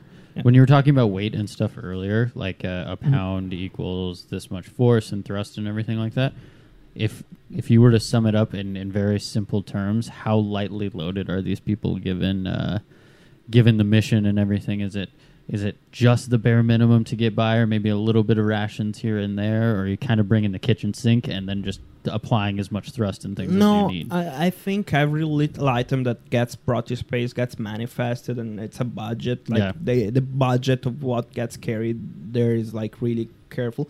Yeah. They're not as how can I say? Especially now with low Earth orbit, it's something that we've been doing for so long. We've been so good at it that it's not as strapped, as tight, as limited as you might think. We brought to space some pretty stupid items just because it was cool. Not the replica, the actual lightsaber that Luke Skywalker had in Star Wars is now in the ISS, or maybe they took it down, but it wasn't. It was brought to space at some point. I know at some point they brought a coffee machine to space to make espresso in space. So we brought some items that are not strictly necessary anymore. At least in low Earth orbit, we have enough capabilities to just play just with kind it. of bring stuff. I've seen pictures of one of the SpaceX mission. One of the Dragons had a little baby Yoda plushie next to a window, so that was super cute. Nice. So in that case, I think it's not super regulated. Regulated, Weight restrictive. yes, but it's not restrictive anymore. Better way But to put I it. think when you want to put astronauts back outside of low Earth orbit, so think going back to the moon, it will go back to just being the bare minimum. And make sure you pee before you get. Yeah, I was gonna say that. Every pound you can save. Go poop before you get on the spaceship. And it matters more going to the moon because you also have to account for propellant to get back. Yeah. You have to have that return propellant, and it's a big deal. Yeah, and people, it's what's interesting though is Starship. Have you seen Starship? Have you seen mock-ups of Starship? I don't think so. So Dragon capsule is basically a little bit bigger than the Apollo said and done. It's not tons bigger. I mean, really said and done, it's tons bigger, but really it's not. It's a 4-person capsule. It's not a lot more space. Starship, like 44-man, not crew. Wow. It can have 44 people. A Japanese fellow. Do you know his name? He's paid for the first Starship. He's paid for a orbital trip, a lunar orbital trip. It's I think 2024ish or 2023ish when Starship is supposed to go with a crew of like 12 to 14. Starship is way bigger, and what's interesting is the cost is projected to go way down. Said and done. Like right now, I just had to look, and I sadly have things like I have Artemis project on my browser just by default. I've been reading too much lately. It's $55 million a seat for NASA to send an astronaut on Dragon into space. Right? Yeah. It's about $200 million a trip for a Dragon capsule. They're looking at cutting those costs down exponentially for Starship. But part of it is the reusability of the rockets, right? Which Dragon currently has is that reusability. It's amazing. But like they're going so far as they're taking landing gear away. Have you seen what Elon's trying to do now with Mechzilla? Nah. So you've seen them land these rockets, right, Alex? Yeah. So I've seen him land. Steven first shared this with me. The best part is no part is Elon's thought process. So you just take landing gear away. So now the rockets they're designing it to where the rockets land like they would land, but there's an arm that sticks out, and the rocket basically gets captured by this arm, so it doesn't have to land. As silly as that sounds, it's one less moving part, it's one less complication. It helps reusability of the rockets. So yeah, it's affordable spaceflight is going to happen in my lifetime. Can I afford it? I don't think so, because I'll be a really broke old man. But man. Yeah, it's accessible. I'm gonna be mad if it becomes actually affordable when I'm too old to enjoy that. Yeah, I'm wouldn't gonna that be really But mad. Shatner went at that be 90. frustrating? Yeah, And they're going to be better at it when we're 90. yeah. And hopefully you're in better shape at 92 because Right. technology and Age medicine is- gets yeah, better. age is But actually- still, how frustrating would that be? You're on your fucking deathbed, On your and own. like all these young people that you know from like family or friends or whatever are like, well, fucking, I'm going to you just Saturn. missed it. Yeah, I see. I'm gonna send you a postcard from Jupiter. Yeah, I'm like, exactly. oh, you piece of shit. Fuck off. That's why I don't want kids. At You least if I don't go to space, no one goes to will. space. My bloodline remains on the On ground Earth. with me. Because no, it's super cool. But yeah, again, the reusability part, and again, I have friends that work for SpaceX, but this is just my theory. I have absolutely no inside knowledge of that, so I can share it. No one cares. The fact that these rockets can land vertically, and I've been thinking, why would they put so much effort in making this rocket land vertically? Which is, if you think, either mathematically and from a control point of view, it's a freaking nightmare. Like, you have this rocket, and you have like the only way to control it is with like tiny like thrusters at the bottom, and at the bottom you have to use this thruster to balance it and have it land on its tail. And I'm like, there are so many. I get reusability, but there are so much more easier way to achieve this thing, because like it's just doesn't like to do this. So on Earth, it doesn't necessarily make sense, because then we can just transport and stand it back up. Yes, and I was gonna say, my point is, if you want to have a rocket that could land on the moon and then just take off right back, or even Mars, the only way you could do it now, the fact that you have these massive rockets that like land on their tail, you can build up base on Mars and on the moon with the rockets already ready to come back whenever you need them to come back. Yeah. So I'm like, oh, I see what they're doing there. Yeah. That's really cool. The That purpose is pretty wasn't. The purpose to land them was reusability. The purpose to land them standing up was Yeah. to launch from Mars or the moon. Yeah. So So- that's pretty cool. So, in your mind, the U.S., along with other countries, because I think there's a lot of cooperative efforts going on, will be back on the moon in the next several years. Yeah. Okay. The goal of the Artemis project is to be back on the moon every year. That's published on the Artemis website, right? You think that's happening? They're working on it. I think it's. I don't know. Again, It's hard to ask because you work there, but yeah, I'm not directly part of that work, but at the same time, I really think that's a good idea. If we want to do something that pushes humanity a step forward, that's really what should happen. Because, yeah, it's cool to go back to the moon, but going back to the moon for the sake of going back to the moon, or even saying, oh yeah, we landed a woman on the moon for the first time, yeah, that's great, but I want to see her boobs on the moon. yeah, Less gravity, girl. Less oh, you know, I mean, space You were suits doing are the not. perfect hand gesture for that at the time too. You were already. Yeah, spacesuits are not that flattering anyway, so don't really care for that. Yeah. No, but all jokes aside, is like, yeah, but what's the point? The next logical point would be to have a base on the moon where you can go semi-regularly. Yeah. But why have a base on it? So I have personal feelings, but I say you're expert. You're a bigger nerd about space than I am. Why do we even need to be on the moon?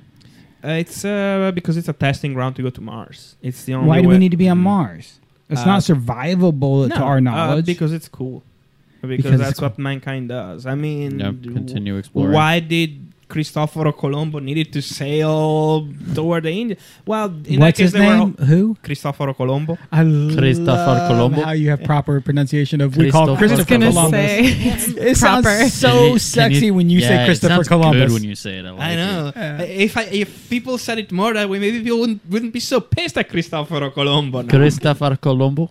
Is that it? Cristoforo Colombo. Wait, you said spaghetti Cristoforo like, Colombo. way better Spaghetti? too. Spaghetti. It's almost like I was born saying those It's words. I Like, wonder. Lasagna? I just want to keep Lasagna? repeating you now. Lasagna. Oh, see, we're not bad at that one. We do okay at lasagna. What a little bit Americans are really bad. It's the words like gnocchi. They say all Gnocchi? like, Oh yeah, gnocchi. gnocchi. They say But it looks gnocchi. like gnocchi or something. Yeah, they do weird stuff. And then the ch word, like they will say chi. So like there are some, like a brand that it's like chiappa, but they say chappa and chiappa, and I'm like so like the hard sounds Yeah. that we have in Italian. We Yeah. just butcher them. So go to Mars. Have you seen? I'm sure you've seen it. Elon's speech on 8 years to Mars. Yeah. So Elon Musk, and he's way behind schedule. He's not going to be in the 8-year cycle, but it's still, I believe, man will be on Mars again, or not Mars again, but Mars in my lifetime. If you haven't seen it, Alex, there is a great. It's a horrible YouTube video. It's not the best quality. It's Elon giving a speech that's an hour and a half long, but it's a presentation of why we need to be on Mars, how we're going to be on Mars, and what we're going to do in the next 8 years to be on Mars. In Mars in 8 years. Yeah, I think I've seen bits and pieces, but I certainly have not watched the entire thing. It's super interesting, especially if you're an Elon nerd and knowing that Solar City, Tesla, all these different companies he have are very beneficial to multiplanetary species. He sees it as a waypoint. Mars means nothing to us outside of it's a waypoint. It's our way to get to the next place, the next step. I saw that the other day. Yeah, it totally makes sense because we want to know what else is out there, right? So what's out there? Yeah. Are there aliens? Aliens. I can neither confirm nor deny. Yeah, I like that answer. What's your I'm personal excited feeling? about I that. like it. So my personal opinion is one of those almost boilerplate answer. Yes, there probably are aliens. No, we Yeah. haven't met them. The chances of meeting them are so low that probably we never will. But yeah, sure. Do you The think whole universe? you don't think we've had alien interaction on this planet? So why do we end up always talking about aliens on this I TV don't show? know, I but feel I it's not the first fucking time we love it. talk about aliens. Oh fuck no, it's not, Okay, man. No. Yeah, I have a feeling. Yeah. At least we're We not talk talking about about wiping our aliens. butts anymore. No. Yeah, that's that's- true. We talk about aliens While all souping. the time. No. So aliens, as in like evolved form of life, like interact, as in talk to like the Green Man with the spaceship. No, we would know. I don't picture an alien as that classical. Well, yeah. But like an evolved life form, no, we would know. We would. Do but we have the- alien technology on this planet? Spaceships, technology, scientific equipment. No, I don't. Think You know the so. story of Bob Lazar. No, which one is that? Bob Lazar worked in S area. I forget some area in Area 50, It whatever. was like A7 or something like that. And he worked with alien technology. And so most of the time I hear somebody who gives her like, yeah, I worked in Area 54 and a half, and Yeah, this was my... yeah. Like, you sound fucking crazy, dog. Like, you just sound stupid. No, Bob Lazar sounds very well put together, very well smart. A lot of what Bob Lazar's story is jives, including the racing of some of the records. At some point, Bob Lazar said, we have this alien technology for handprint identification. Whoever he worked with, the government denied, yelled, argued, and 20 years later, exactly what he described was released. So there's a lot of things that Bob Lazar claimed to be true that were substantiated 20 to 30 years later. So this guy has worked with extraterrestrial vehicles, including gravity drives. If you're listening, I'm using finger quotes because Right. how do I really know this? But man, he actually sounds like this dude doesn't sound like a crazy batshit idiot. So Especially because when he talks, he's just like, yeah, I don't know, like if you want to believe me, whatever. But he's very humble about it. That I think that's why I believe him. he's well spoken, Interesting. and it's interesting. I don't know. You've seen the footage of pilots in the last couple of years released. Yeah, those are. Well, but again, the fact that there are UFOs doesn't mean that there are aliens, right? Yeah, they I just mean unidentified. Yeah, Right. and the military has probably some technology, some flying items that are 10, 15 years away from anything we know. And if a normal pilot sees those, are going to think, what the hell? But not But necessarily they're seeing things change directions immediately. There's no way we have technology Yeah. 15 years away that's going to go boom, boom, like a pinball bouncing around the sky.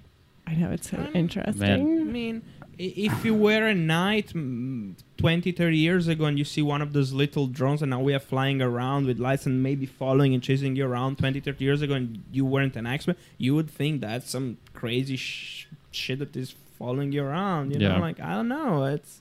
It's hard. I'm very skeptical on those things for sure. Like, that's my default mindset. I forget who it was, but he was on Joe Rogan a while ago, and they were talking about this similar situation where you have a device that is measuring a UFO, and it says the UFO was in this point and this point, and it took this amount of time to get there. Instead of just taking that device for what it's telling you and believing that this thing went from point A to point B in this amount of time, instead you should just look at your devices because they might be giving you a false reading. Right. And that could be for any amount of reason. They weren't set to read this certain thing, or it's not meant for this certain situation. So maybe there are things out there and maybe they are moving a little bit, but it could just be that your devices are not built to read that sort of thing. But that's about all the knowledge I have on that topic. That's where my brain sits for aliens at this point in my life. I'm what Daniele kind of put down, and I agree, in an agreement. Like, aliens aren't necessarily these figures that we've been drawn out to see in our life. Like, who even says they have to be humanoid at all? And I've talked about this. Sorry, you've listened to the show too long. You've heard me say this before. But who says we can even see, smell, or feel, or touch whatever spectrum of being they are? Be touching us right now. I mean, we wouldn't even know it. You know, it's there. Exactly. There could be. We don't understand what these beings are. We don't understand what form they take. There are colors my dog can see that I can't see. My dog's way smarter than me too. Yeah. Ultraviolet light, like with birds and bugs and stuff. So there could be intelligent, but man, if we've had that much interaction with intelligent life, the cat would be out of the we bag. Can't keep secrets for a dick as human beings. Sure. Yeah, it's dude, just too big. I would want to tell everybody. And even why would an alien actually be part of our schemes to keep it secret? He probably wouldn't care. It's like, why do I only need to talk with the quote-unquote government? I'm just going to go on Times Square and do my thing. I'm going to go do alien stuff and then get the fuck out of here. I just want to believe Men in Black. Why would I care about politics? Yeah. Dude, I saw, to me, what was a UFO like 2 days ago. I'm so happy we're on this topic. Oh my gosh. I was shooting a tandem video, and I was filming their opening on my back. And then I flipped over to my belly to pull, and I saw what I thought was a canopy. So it was a little sketchy. It was like close enough for it to be alarming. Opened up, man. But it was Logan's wallet. No, right. That would have been better. But open up, look around, and start flying around that area where I saw the thing. And I saw under canopy what looked to be this balloon-like shape with what in my dumb brain in the moment thought was like a camera of some sorts on top of it. So with my camera on my head, I'm like taking pictures of it and like trying to fly around it and get close. And then I land and I talked to the other videographers that were on the load. I was like, did you see the fucking thing? It was a UFO. It's aliens. I know it. And we're like in the landing area and they're like tandem students and I'm going nuts. I'm like, it was out there. It's fucking out there. And then DQ was on the load as well. And he landed and he was like, dude, it said happy birthday on it. It were literally just fucking balloons, like kids' birthday balloons. But to me, in that moment, that was a UFO and it was alien. It was a UFO. Yeah, Technically, exactly. it was exactly a UFO. Man, UFOs happen and like funky stuff goes down. I mean, but right. It was an unidentified object before you got to the landing exactly. area. DQ's the one who identified it, which I was both excited and bummed at the same time. I'm like, okay, mystery solved, but like it wasn't what I thought it was. Yeah, an alien would have been cooler. Yeah, and my response was like, I was pumped. I was fucking jacked up. I was like, I solved it. I saw the aliens. They're flying over Schlumberger as we speak. I'm sure. Why not? Yeah, I mean, it might be an interesting operation to check out. It's like in the alien. movies, the aliens always go and destroy New York. You're like, why New York? Or the Golden Gate Bridge is like, why do they care about those? Yeah, they go to like have a you guys major, seen major landmark. Arrival? I don't think I have. I have to. I heard. Stop it's really pretending good. you're Italian. That one is says that? really cool because Steve Vigliotti. Oh, okay, yeah. tell him to stop. Stop. He pretending might he's know me Italian. as Frenchie. He might be one of those people that know me as Frenchie. That's right. Are we reading comments? That's Should we? exactly Is right. that No, don't I am reading care. comments, but yeah. I'm not gonna do that. Fair yeah, enough. but so Arrival is kind of totally different than those whatchamacallit, where they destroy the cities and stuff. Yeah. It's basically where this like pod, this little like seed thing just comes and like rests on Earth, and then there's like these like octopus people or aliens inside of it, and they're trying to communicate with this lady on yeah, a screen with like their hands, and It's like their octopus crazy. hands? Yeah, right. Did they look like octopus tentacles And with then like they the do, like- suction cups on them? Well, why I think it's similar because they make these rings out of ink, and so they like blast ink and make these circles, and then that's how they like communicate. Interesting. Yeah, and it was just like totally such a random. There's some like time travel and like crazy other shit, but like it was just an interesting alien movie for it to not be like, yeah, they're dangerous or because they were just pretty chill. Yeah. In that movie, did the people on Earth go and get their own octopi and then squirt their own ink signals? Like, this is our that how you- octopus. yeah, exactly. Is Check that out our it's like octopus. show and tell, like both species or whatever you call them are like showing their different forms of wildlife. That would They be had a amazing. little monkey. Yeah. We have a monkey. It's like, oh, we both have I wish monkeys. it was like that. I know. Dude, that would be so cool. Because Imagine make that's a the spoof first. of it. We should make a spoof Dude, of that's it. a good idea. That yeah, that would would be be a for lot of Too fun. next bad the film film festival is in festival, like 5 days or 3 days. Not even. Saturday. It's Saturday. 2 days, brother. 2 days. 2 days. No sleep crew. Let's Dude, do it. I Yeah, was let's do Yeah. it. popcorn and beer day today for me. Yeah. It's my dad's birthday on the 23rd. Speaking of beer, does anybody have a tap?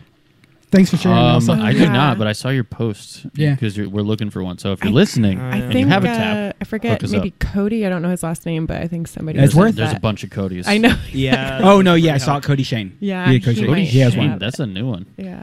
It's an old one.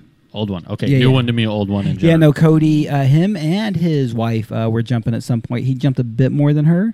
And man, life gets busy, kids, jobs, etc. They don't jump as much anymore, sure. actually at all. And Cody does show up here and there still when he can. Okay, but cool. just dedicated to life, family, and work. Super good dude. Awesome. Well, thank you to him for the tap. I'm gonna try to find something else, partially because I can't clean a tap. If he says it needs to be cleaned, it's probably pretty easy. But I also don't want to put him out of his way. If it's somebody who's naturally going to be there and showing up, it might be easier. But if anybody got a tap, let me know, because otherwise tomorrow I have to go rent a tap, and I don't. Rather not. Yeah, I'd rather not. I've thought about buying one, but I didn't realize somebody donated a slim keg. A skinny keg without with no soliciting, man. Thank you. Huge shout out, huge thanks to Daniel Roberts. Don't know if you know Dan. Yeah, super nice dude. Oh, yeah, nice. He's Fuck a yeah. brewmaster. No shit. The dude Yeah. fucking brews beer professionally for a living for a pretty big name Houston brewery. I don't know if I can say who or not, but the dude So knows that must his be fresh. Yeah, it must be fresh, and he knows his beer, and chances are he was involved with it at some point. Yeah, he So we brewed it got last weekend. Yeah, so Sick. so I wasn't getting a keg. I was just going to buy a bunch of bottles of beer just to make my life easy. I don't have to deal with keg returns, Right. etc. So I bought less beer. I only bought 120 bottles because we have a skinny keg. Danielle turns around. Yeah, that's They are all behind you. that is 5 cases. A case of beer is how many bottles, ladies and gentlemen?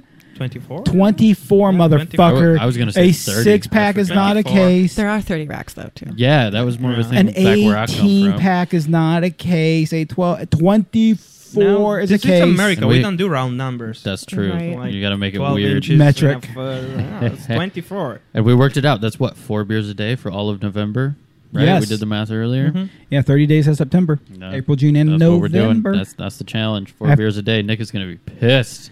Nick's fucked. Let's go, Nick. Oh, That would be a dude. challenge for him. Like That would be a legitimate That would be challenge. a legit challenge. For Nick. Winter's coming. Maybe. Probably Nick's diet is broken soon, soon. Yeah, Sam. I think Sam is back tonight. which means the Stuff Your Face Festival is coming soon. So we'll be talking about that off Yeah. the air. We'll talk I'm about that a little bit excited. more. We only have a very few minutes left. Before Okay. with a few minutes left, I want to actually breach one more topic and talk about one more thing, and it's evolution of skydiving, and more importantly, evolution of what we do. And I'm going to, you know where I'm going with your story right now. I'm betting. Sure. Daniele is at some point in his life been fairly active on Facebook in a good way. First of all, Facebook And bad stopped way. censoring people because I like to see which one of my friends are idiots or not. I don't have to agree with you or disagree with you to think you're an idiot. How you present yourself tells me you're an idiot. A lot of friends I disagree with, but they do it well. They say it well. Daniele, almost any skydiving conversation that was intelligent conversation and intellectual conversation, he would get involved with. The arguments he would watch and laugh at. But I saw him get involved in a lot of conversations. And one day, Melissa Nelson Lowe, I forget her name now, Melissa's Facebook group for national director, they had a conversation going about canopy stuff, and Daniele said something stupid like, "Hey, if USPA has any needs anything for helping educate or train for canopy stuff, I'd like to help the best way I can." And I saw the comment, and within It was a joke, minutes, it wasn't a joke. You really wanted to help, Yeah. in any way you could. You didn't think you really had anything you were going to offer. That was the joke. Yeah. But you were serious about the offer. Yeah. And I saw within minutes the post. I'm like, "Yo, see me at the DZ, bro." I got you. Yeah, I got you. And Daniele has a passion for canopy flight. There's no doubt about it. And a passion for knowledge about canopy flight. So I asked him, "Would you like to be a coach?" And his answer was yes. So now you are a basic canopy course coach. You Correct. run basic canopy courses. You've also dabbled in basic coaching, which basic courses, there's a bunch of basic coaching, but individually. And you're also now dabbling in some advanced coaching. How has that journey been? So what was it like when I first approached you? Like when I first said, "Do you want to be a coach?" Did you even think that was something you were going to do? No, never. It's been a ride. I think I even told you, it's like, the question is, do I want you? Yes, but you just need to let me think about it. I need to overthink about this before I give you an answer. Yes. No, it's been, I never thought I would do it because, as I said, I've always been the type of person that struggles to learn something, and I never felt particularly good at it. So I was like, "Oh, wow!" It was, It's been an amazing ride. It's just, I know it sounds again like one of those things. Oh, it's been so rewarding, but yeah, it's been so rewarding. I was so proud after I taught my first canopy class several months after, or at this point, like a year ago, maybe more than that. I don't remember. I remember texting again my FF instructor, and I texted Nick and Greg and Cornelia, and I'm like, "Yeah, you know what? I did it." Everybody was so happy. Did he for just me. speak Italian? No, I just made some. You had plenty of hand random- gestures. and- I just made some Again, random it felt noise. like you were communicating when you were doing it. I love Yeah, it. so I texted all these people, and everybody was so happy to hear that. So no, it was something that, again, one of those turning point in my skydiving career. That was certainly a big, fucking major turning point. So Nice. one of the things that you said to me back then, and you just repeated now, and I want to punch you in the face for it. Not really, but because I wasn't good, because I didn't have that natural aptitude, I didn't ever think it was something I would coach. You are typically a better coach when you struggled than somebody who's natural. True. Why? Why is that true? Because you have to think every step analytically. There is no such a way, as you said, "Oh, I'm just going to lay my hand down and do a lazy boy." No, there is no such a... I would have to think like every single step of the way, and then if I think about it, I can probably explain what I was thinking. And that is basically teaching. Yeah, absolutely. That makes nutshell. total sense to me. Yeah. Yeah, It's- it's cool having that buildup of the skill set and then being able to apply it to the coaching setting like relatively easy like that. So I think it brings two advantages to a coach. And if you're thinking about one day I want to be an AFF instructor, one day I want to be a coach, one day I want to be something. Daniele wasn't necessarily the best person at canopy flight at first, but because he had to be so thoughtful about the things he did, it's made him an expert at that knowledge, and your ability to convey knowledge because you're so well thought out is big. But I think this is a huge thing, and I'll convey my own story for this, is as an AFF instructor, I failed my first AFF course. I went up on an AFF evaluation skydive. I am an examiner now who have run a shitload of courses and put a shitload of people through training. And today, I've still seen the video of that course, and I fucking crushed the jump. It's still, to this day, one of the best time. I can go analytically down and say, by the book, this skydive scores fucking shit. This is as hot as I can get. It was my best evaluation skydive ever. I didn't pull the student at the end of the skydive. The student is an evaluator. Right, yeah. So I got so pumped. I just left without his handle. I let go. I break my grip. I'm within a foot of him, but that broken grip signified the end of the skydive, and I wasn't allowed to redock. I could redock, but I was 100 foot off. I'm like, oh, and just turned to track. I went up the very next load, super frustrated, super emotional, super in my head. And because I was in my head, I failed. Know when you're overthinking. Know when you're ahead. Know when you need to back off and say, hey, maybe I need to take a break. But at the same time, don't be a fucking pussy. Get up and try it, right? But the reason I bring that conversation up is it was the end of a season. It was winter. It was like one of the last months. The very beginning of the next season, I'd go do the jumps. I knock it out. It's super easy. Man, as an AFF examiner, I've talked to candidates who've been in a course. I've seen candidates who fail a jump for something stupid. And I've been able to walk up to that candidate like, look, man, I understand where you're at. And I've regularly gotten the look in their eyes of like, you don't get it. Like they get that they give me this look and this incredulous look. And I think part of it is because of my stature. I'm an examiner. I've been doing this a long time. They think that maybe I just got all this. I'm like, no. I failed my first course. I've actually had candidates fail the course, and I've been able to sit down and talk with them and say, I failed the first course. So sympathy is one thing, empathy is another, right? And the fact that I can absolutely 100% associate to that student, to that candidate, and they understand that I truly understand, and they now have partnered with. And those people look up to me, and they're like, bro. And I've actually heard, you failed your course. You had to take the course. What? Like, really? I'm like, yeah. Yeah. And that failure was so huge for me for so many reasons, but a big part was the ability to give back. And so back to you, Daniele, as the coach, in anybody who has not been naturally the best, and don't get me wrong, Daniele actually wasn't horrible as a young jumper. He was just an overthought young jumper.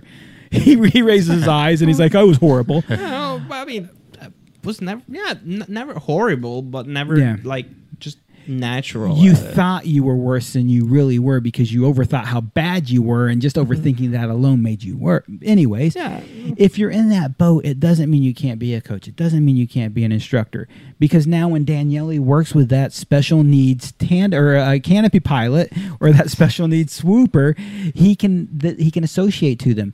He has that true empathy. They see that connection, and it's so cool to be able to look to your mentor. And when you're coaching, it's funny. They look to you as mentors. Yeah, it's scary, but right now, rewarding too. Yeah. Your personal project, and sorry for spilling the beans for anybody who doesn't know this, and nobody will ever repeat it anyways, but Brittany is a personal project he's bringing on. I don't know if you know the gal with a really dope infinity rig. Yeah. Wears way too much makeup sometimes. Love you, Brittany. Great girl. I pick on her nonstop. She's swear. Man, she looks up to you. You're a mentor to her. And then when she knows you get that struggle and gets to see, like, dude, the dude I look up to, the dude I want to be like, the people I want to be, they failed, they struggled. I mean, no matter what your struggle is, I've had it. I've had it worse, probably. I just overcame it at one point or another, for sure. I think that's really cool. I think that's a good thing to have as a coach, too, because it's you sort of proving that you're a human. You know, like maybe you are someone to be looked up to and someone to be listened to, especially when you're giving out important information like that. But I just know that when I'm getting coaching from someone and they're like, hey, man, I fucked that up the first 10 times I tried it too, it makes me feel a lot better thinking of them in that situation. Yeah. Because it's so easy as the student to picture your coach just knowing how to do this stuff since the beginning of their career. But when you picture them learning, it makes it a lot easier as the student to be like, man, everybody goes through this. And you can get to that level if you keep going.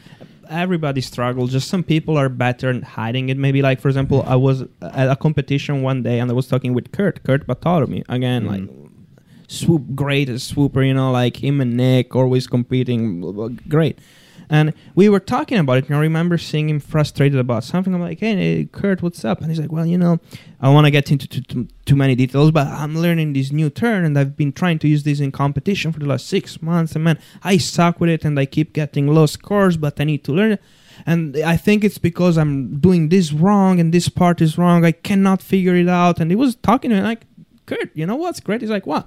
Seeing someone like you that we look up to as one of the best supers in the world, undeniably learning something new, a new turn that he wants to use in competition, and fucking struggling with it. Is this refreshing? I'm sorry for, like, I know you're a bit down right now and you don't want to listen to this, but it's, from my point of view, very refreshing. Thanks for sucking, Nick. Holy shit, you are a human being. Yeah. You still make mistakes. Yeah. And the fact that he can be at the top and he's still working on stuff, which just proves that you should never stop working on things in this sport. Like, you could be up at the absolute top of your game, but the sport is going to continue growing, and everyone around you is going to continue growing. So it's so cool to see people at that level who are still trying new things and still fucking it up and still going through that progression. Like for me personally, that's my favorite part of the part about the sport is like there's always something else to continue progressing with. So yeah, no, it's amazing. And again, if you asked me this question, would you ever thought about becoming a canopy coach 3 or 4 years ago, 4 or 5, whenever I started swooping? I'm like, no, man, I have no, there's no way. But now I am, and that's the great thing about skydiving. If you ask me what keeps me bringing back, it's this thing. Like 3 or 4 years ago, we never thought this was possible, but now it is. So who knows in 3 or 4 years what I will be doing, you know? Yeah, I'm thinking, it's impossible that in 3-4 years I will podium at nationals. And if I have to say right now, it is impossible. I don't think I can, but who knows? I mean, 3 or 4 years ago, I would have never thought I was going to coach. Yeah, so absolutely.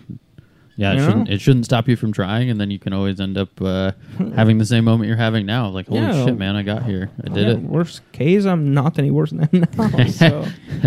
Man, I want to wrap up with, it's going to be a barrage of questions because I think the questions are going to naturally overlap. So I'll just kind of throw them all out at once. Go, shoot me. Shoot you? Yeah, no, shoot at them. I'm like, rapid man, fire, baby. I'm not carrying right now, dude. I got hold on, finger guns. Pew, pew, pew, pew, pew. What have you, as a new canopy coach, what has been the most rewarding experience for you or experiences, whatever it is? What have you learned the most in general? What have you learned the most about yourself? Wow. So for sure, the most rewarding experience is seeing a student, and there is 1 or 2 in every class, that comes the first jump or whatever. They're super nervous. They're probably not particularly good just because they're super nervous and whatnot. And seeing them through the day, the last jump when they just crush it and they have that perfect landing. And when I debrief them, I'm like, I have nothing to say to you anymore. Can you see how good that was? And I had one that was literally like, you're going to make me cry. I'm like, no, don't cry, please. I cannot handle that. But that's very rewarding. Just seeing how fast a person can progress throughout the day, not just skill set, but also like mentally being able to just like do what you tell them to do. Yeah. And then you tell to yourself, wow, that was the right thing to do. I'm happy I didn't tell them the wrong thing. But seeing just how well it works, that's for sure just blows my mind still. What have you taken away the most or learned the most for yourself? Probably what I learned the most is just trust the process, really. Like, you know, we go back to when I started swooping. I thought I could self-teach myself how to swoop because I'm an aerospace engineer. I understand the physics of it very well. And I do understand it. I thought I would just be able to translate that to the practical aspect of it real quickly, and no, I couldn't. I was bad. Like, I was risking, you know, I was the person that people would turn the other way whenever I was landing or swooping, until I met Greg Miller, which is a whole different. But basically, now that I have this understanding, and now that I have a good understanding of the practical aspect of it, just trust your overthinking. If he says, oh, you flared too soon, or you went to rears too early, oh, you should have just paused on the backhand longer. Just trust yourself that what you feel is right, and on the next jump, try to do it and see that it's probably going to make it better.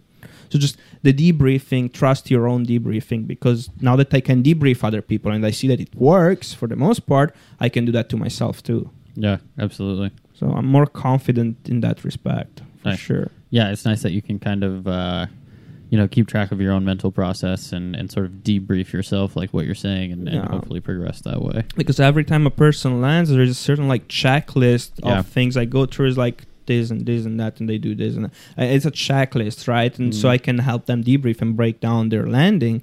And now I can, to a degree, do the same to my own landing. I always did that because I'm an overthinker, but now I actually trust it more because I've applied it more and I've seen it work. Yeah, so. For sure. And you get to see it work in other people also, like having that change in perspective of like Does this. that answer your question? It does. It's neat and it's interesting to hear because I've been along the ride the entire time, including through the doubt phase of your Like you knew you could do this, but you didn't think you were ready, including when it was time for you to go, you had these doubts.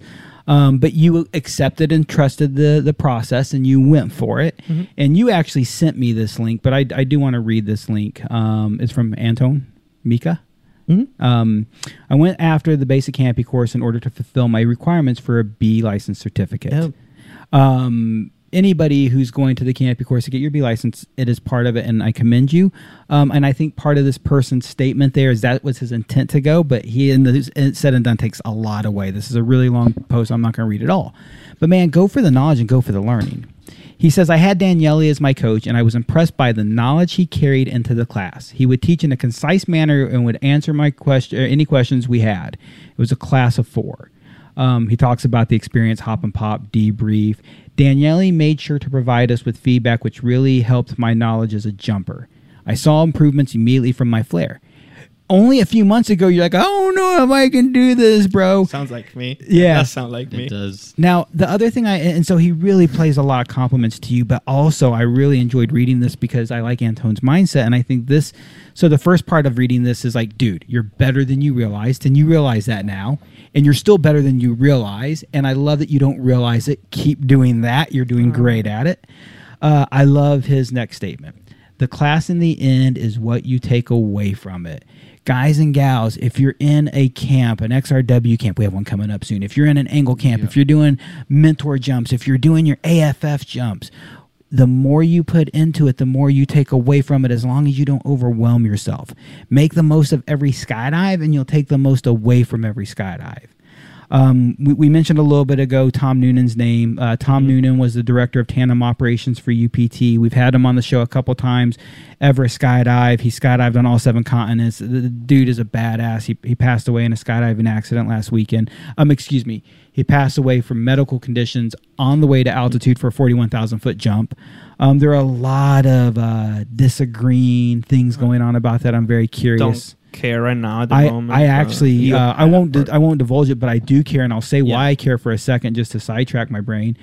But Tom Noonan was a champion of information. Yeah. Tom Noonan wanted to make sure we shared information so we could learn better from it. Whether it was for good or whether it was for bad, we need to make the most of it. And I know anytime I see somebody die, I see my friends pass away, I want to know, partially to satisfy my own just curiosity, to put my brain to rest, and partially to learn from it. And I tell all my friends all the time, if I die in a car accident, in my sleep, autoerotic asphyxiation, if I die skydiving, share what happened, whether I fucked up or not, share what happened. And I know Tom would want that, and I do hope whatever these consenting or dissenting conversations, and there's all sorts of shit going on there, what really happened, I think Tom would want the world to know. So if you're involved with that, please share, because that's what Tom would want. Yeah, for sure. No, when I said I don't care, it's not that I don't care about what happened. I don't care about the speculation until I know what happened, until it's just... So Tom would talk about making the most of every skydive, putting the most into it, taking those opportunities to learn the most you can. Man, I love how Anton says it. The class in the end is what you take away from it. We have a lot of new jumpers, and absolutely we want to have fun skydiving. Yes, being disciplined. Yes, putting in your dirt dives. Yes, putting in these repetitions. Take some focus. And sometimes in your mind might detract from the fun, but said and done, what you get out of the skydive will allow you to have more fun in the end. I don't give a fuck about safety, except for I don't want to get hurt, and I don't want my friends to get hurt. And the safer we are, the better we can get, and the better we can get, the more fun we can have. Ultimately, safety is there to keep us alive. But realistically, safety is there so you can become fucking better. Do it again, Yeah, these thought processes are there to accelerate your learning curve. So mad shout out to, does he go by Anton? Yeah. Okay. Just that thought process. If you devote your best, show willingness to learn, and apply your given feedback, you will see improvement. He's talking about the course in this case, but that is life in general. I was thrilled with the class and to have Daniele as my coach that day. I want to thank the Rating Center for their professionalism, and I always say Daniele, that he said the Rating Center, and the opportunity to learn and earn. Dude, good job, brother. Yeah, that was... I'm very protective of the brand I've grown. I worked very hard to build a good reputation, and I've worked very hard to associate myself to the right people, and I'm very proud to call you my brother and very proud to call you a rating center coach. So thank you, man. Much love, homie. Much love. Anything else you guys want to talk shit about this fucking little short Mario looking motherfucker who breaks spaghetti? No, I don't. I'm not gonna stand up for breaking spaghetti. Break out of spaghetti. Never unless that it's like- sick children. Mom And spaghetti. Better broken be spaghetti. very sick. Knees weak. Knees Yeah, weak, broken when spaghetti. you make a soup with spaghetti, you can break them because they're in a soup. How do you feel Who about cares? pho? Like pho noodles, can those be broken? You should ask him. You're fucking racist. Yeah. Fucking racist. Like you're French. Yes. Right? Right. Yeah, exactly. It's the Yeah, same yeah. type of joke. Man, we are going to turn to a pumpkin, so we're going to Yep. close the show, and we made it the entire show without saying those words. Funky white girl? Wait, the pumpkin or the what? No. Play that white girl The music. 3 letters. Yeah. What? Guys and gals, Gravity Lab Radio, play that music. Let's get out of here. 2 weeks from now, we're back to a normal schedule. 2 weeks from now, we're back to a normal schedule. We will have Richo Butts in. Richo Butts is nice. coming Yeah. in for our XRW camp here at Spaceland Houston. And 2 weeks after that, I don't quite know who we have, but we have a bevy of guests listed. We have a young lady named Jenna from Skydive Spaceland, has a phenomenal story to share. I'm hoping to get you Adrian Glaive. I've sent you a little message. Who were we supposed to have this week? Love him. Kevin Craig. Kevin Craig, huge Kevin fan of the Craig. show, super good dude. And we have a lot of other people in the queue lined up. Till then, Elsa, anything else, white girl? Now this white girl's out. See ya! Come to the film festival. Yeah. It's always fun. I love it. You'll break the spaghetti. No, you don't. I'm gonna look good.